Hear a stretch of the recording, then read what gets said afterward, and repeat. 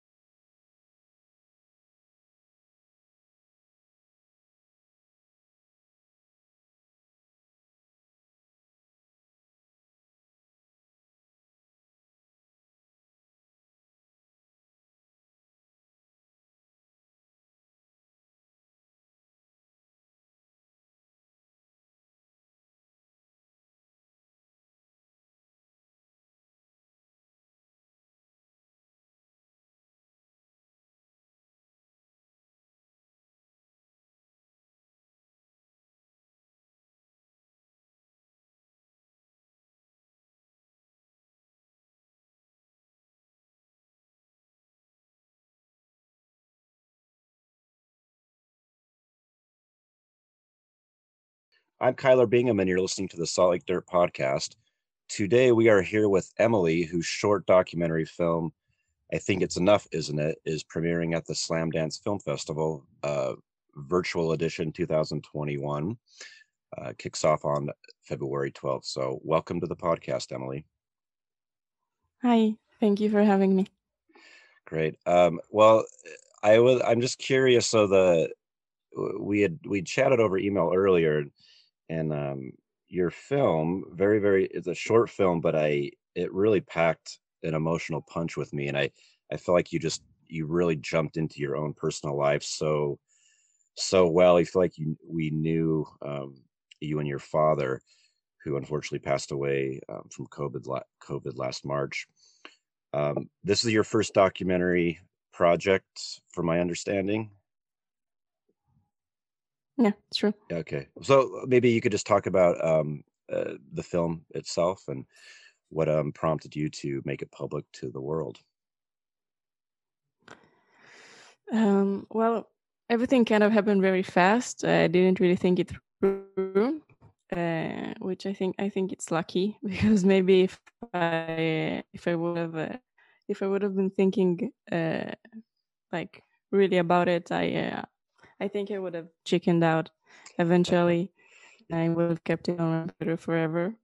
I found all of this old footage of me as a kid that my dad photographed me a lot over the years, and it was like really a specific time from when I was born until when I was about 8, I think. And after that, I couldn't find any more footage. Mhm. I don't really know why. It was because of me not wanting to be photographed anymore at that age. I'm not sure. But most of the footage I didn't really know that well. So it was kind of the first time seeing it. And I really felt like the need to tell the story of how he passed, because it very quickly and I didn't really have time to even think about it or understand it, or even the fact I couldn't see him before or even that same day. It really, I really needed some way to understand this thing, to like process it. So that's why I made it. And even while making it, I didn't really know how it was going to be. I couldn't really understand how to make a story out of it. And then I just sat with my girlfriend, and I think we recorded maybe like an hour of us talking, but most of that hour, I think maybe 30 minutes, trying to record like some kind of story. I knew it had to be like a voiceover, and I knew I had to do it, and I didn't really know how to do it, how to say it, how to tell the story. So like from like an hour of sitting down together and recording it, I think most of the time we were being silent. At least I was being silent. I didn't really know how to get it out, and then I just told it, and I think that like the the dialogue that's in the film, it's the first time of me actually telling the story out loud, and almost completely. Like after it, I just completed like one more sentence, and but that's it. It was really like the first time of me telling the whole story as it was. Um, so no thinking. Really, I just felt that I needed to put it out there. And then I was working with some friends on like web series, because that time it started. It was like the first lockdown in Israel, and Mhm.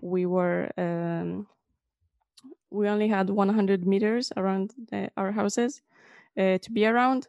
It was like really the first very harsh lockdown. So me and a couple of friends of mine were working on a web series, and even before it started, before we were working at, I think like 3 weeks before, and it just happened together. And I felt like this is it. This is what I made. This is an episode that I made even accidentally. And then it's just I at the beginning I wanted to put it out as an episode of this web series, and then it was just my friends were telling me that it's really strong and I should consider it maybe even a film. And then things just started rolling out. I sent it to a couple of places. I got some money to put on post production, and it kind of happened miraculously. Wow. Yeah. I mean, when I watched it, it felt like I was listening to a friend. It was just so I don't know, just so real, and it just jumped right in, and I felt like I knew you, and you were just telling me about your father and growing up. I mean, it was pretty incredible. So yeah, very very strong film. Thank you. I would probably say that like the the one this the short film that I can remember. I can't remember a film this short impacting me so much in years, if ever. So That's yeah, amazing. it's such a Thank you so beautiful, much. absolutely, it's so beautiful, and it's unfortunate that Slam Dance isn't in person. I don't know if you were hoping to come out here to Park Of City or not. course. Yeah. I mean, it's an incredible experience, but I think one of the great things is so many more people are going to be able to see these films. So I think it's going to have a stronger impact the way Slam Dance is approaching this. So I think that it's so cool that people are able see this. And I think it's an important film for people to see, because this is a real thing. where I don't know where you live in Israel, but here in Utah, uh, in the United States, a lot of people just don't think this thing is even real, and it's a very frustrating thing to have to witness people being arrogant, and when people are dying out there. So thank you for making it. Thank you. Actually, the funny thing is, I think I didn't really think about it again, but after like a couple of, I think after my first festival, it was in October. After like first couple of festivals, um, some people like wrote to me and asking, did he die of COVID, or because it was not clear. And actually, he didn't die of COVID. That's like the thing that he Mhm. really did. He had a stroke, but you know how the events happened that day, and like all around there was such big drama at that time in Israel. I think all over the world. Mhm. Like people just started understanding what is this thing we're dealing with. I remember when they called me to come to the hospital, and I took a mask, and it was like mask weren't even you weren't like legally obliged to wear a mask. And it was like the first time of me wearing a mask when I went to the hospital, because it's a hospital and COVID started, so Mhm. it really feels so fresh. And it will be 1 year the next month. It's gonna be a year. Yeah. And just it feels like the whole world is so different now, like a year later. Like Yeah. 1 year ago we heard about, they were like I found like an old newspaper from January, I think 2020, and it said there's like a mysterious virus in China is killing this and this. And we were like, it's okay, it's a virus from Yeah. China, it's not gonna be. And Yeah. then with the mask, and now it's like second nature, putting on a mask and being distant from each other, and it's a very different world. But I think Slam Dance this year, even though it's really sad not being able to come there to witness this festival and all of the amazing stories I've heard, I think it really suits this kind of film. I mean, it was made in this kind of world. It's only started to be this weird virtual world. So I think it's very suitable that it's happening this way. I think it will be strange to see this film playing in a theater, Yeah. in a movie theater, when all of this is over. No, that makes a lot of sense. That's very interesting. I think like one thing I've gained from this whole perspective is just like just the international connection of humans. And I think this is, the only time in my life that I can think of like something is happening to all of us. And I know being being locked down, and I've reached out to people from all over the world, and people have reached out to me, where that wasn't a common thing before. I was kind of centered in the United States mentally. So it's been, for all the horrible things that have come of this. I hope that we don't forget too soon, and we have that connection all around the world. And I mean, it's going to be an incredible thing to actually meet up with people Yeah. locally or anywhere. Film festivals in the future will be fascinating, because I that was one of my favorite things. I go to Sundance and Slam Dance every year, and you meet people from all over the world. You see films. That's always my I'm looking forward to seeing the international films, because it is such a different perspective, and the films have so much of a different rhythm than Yeah, American it's true. films that I'm used to. So Hmm. yeah, I think it'll be, hopefully painful things make us grow. So I think this will be a good thing in the end. And I know I know you've done. Maybe you could just talk briefly as we wrap up about how you got interested in film and some of the stuff you've worked on before, because I know uh, this film was not just a one-off. So I know you'll get into Slam Dance or Sundance at some point. You'll make it out here in the future. I hope So so. you will, you will. So yeah, maybe you could just talk about your background and how you became interested in film, and what it led to. So actually, as a kid, I always really loved art in all of the forms. I used to paint, and I used to like be interested in sculpture and stuff, like really classic kind of art. And when I was like a teenager, I got into photography, but I really always really disliked even video. I loved movies, but I never thought of it as more than loving movies. That's it. Hmm. And I always really disliked video. And when I wanted to, I started thinking about what was I going to study in university. I actually wanted to study like design or graphic design, something around that. And just around that same time, my dad had his first stroke. It kind of, when I made this film, I kind of realized that a lot of the big decisions in my life span around my dad, or Mm. some kind of yeah, in some kind of strange tragic way. And he had his first stroke, and I couldn't come to the tests. I had like tests in the universities to get in, and I couldn't go. And then I was really sad. I was thinking, what am I going to do? And didn't want to wait another year. And then I don't know why, but I said, I'm going to go to the university, to the open day. I'm going to go see about film and television. I have no idea why. And I started, I signed to the university, to the film and television in Tel Aviv. And I started the first year really not knowing anything. Like, I didn't know what was a frame or a shot, or really, I learned everything from scratch. But I'm a very technical person. I'm also a cinematographer, and I learned editing by myself, and cinematography I learned by myself, because they don't really teach it to you in university. But I really fell in love with film because I felt like it put together all of the things that I love about graphic design and about art and about painting.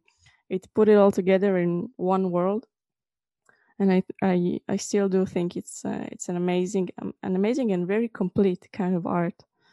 So I'm really happy that it happened in this very strange way. My first film I made a couple of years ago. It was also a short. It was a short narrative film. It was called Halayla, which means tonight, and it was 14 minutes, I think, 15 minutes. And it also had kind of a nice run in some festivals. It's an LGBT film, and it's about me and my girlfriend, who is 8 years older than me, and it's about like kind of our younger versions, and kind of what would my life would have been if I had kept on living in Israel when I was a teenager, because my teen years I spent them in Italy and not in Israel. And now my next film, the one I'm working on, is my final project in film school. And it's again about me and my girlfriend, but this time our old versions, our 8-year-old versions, kind of. And it's gonna be a musical. Oh wow. That's great. Yeah.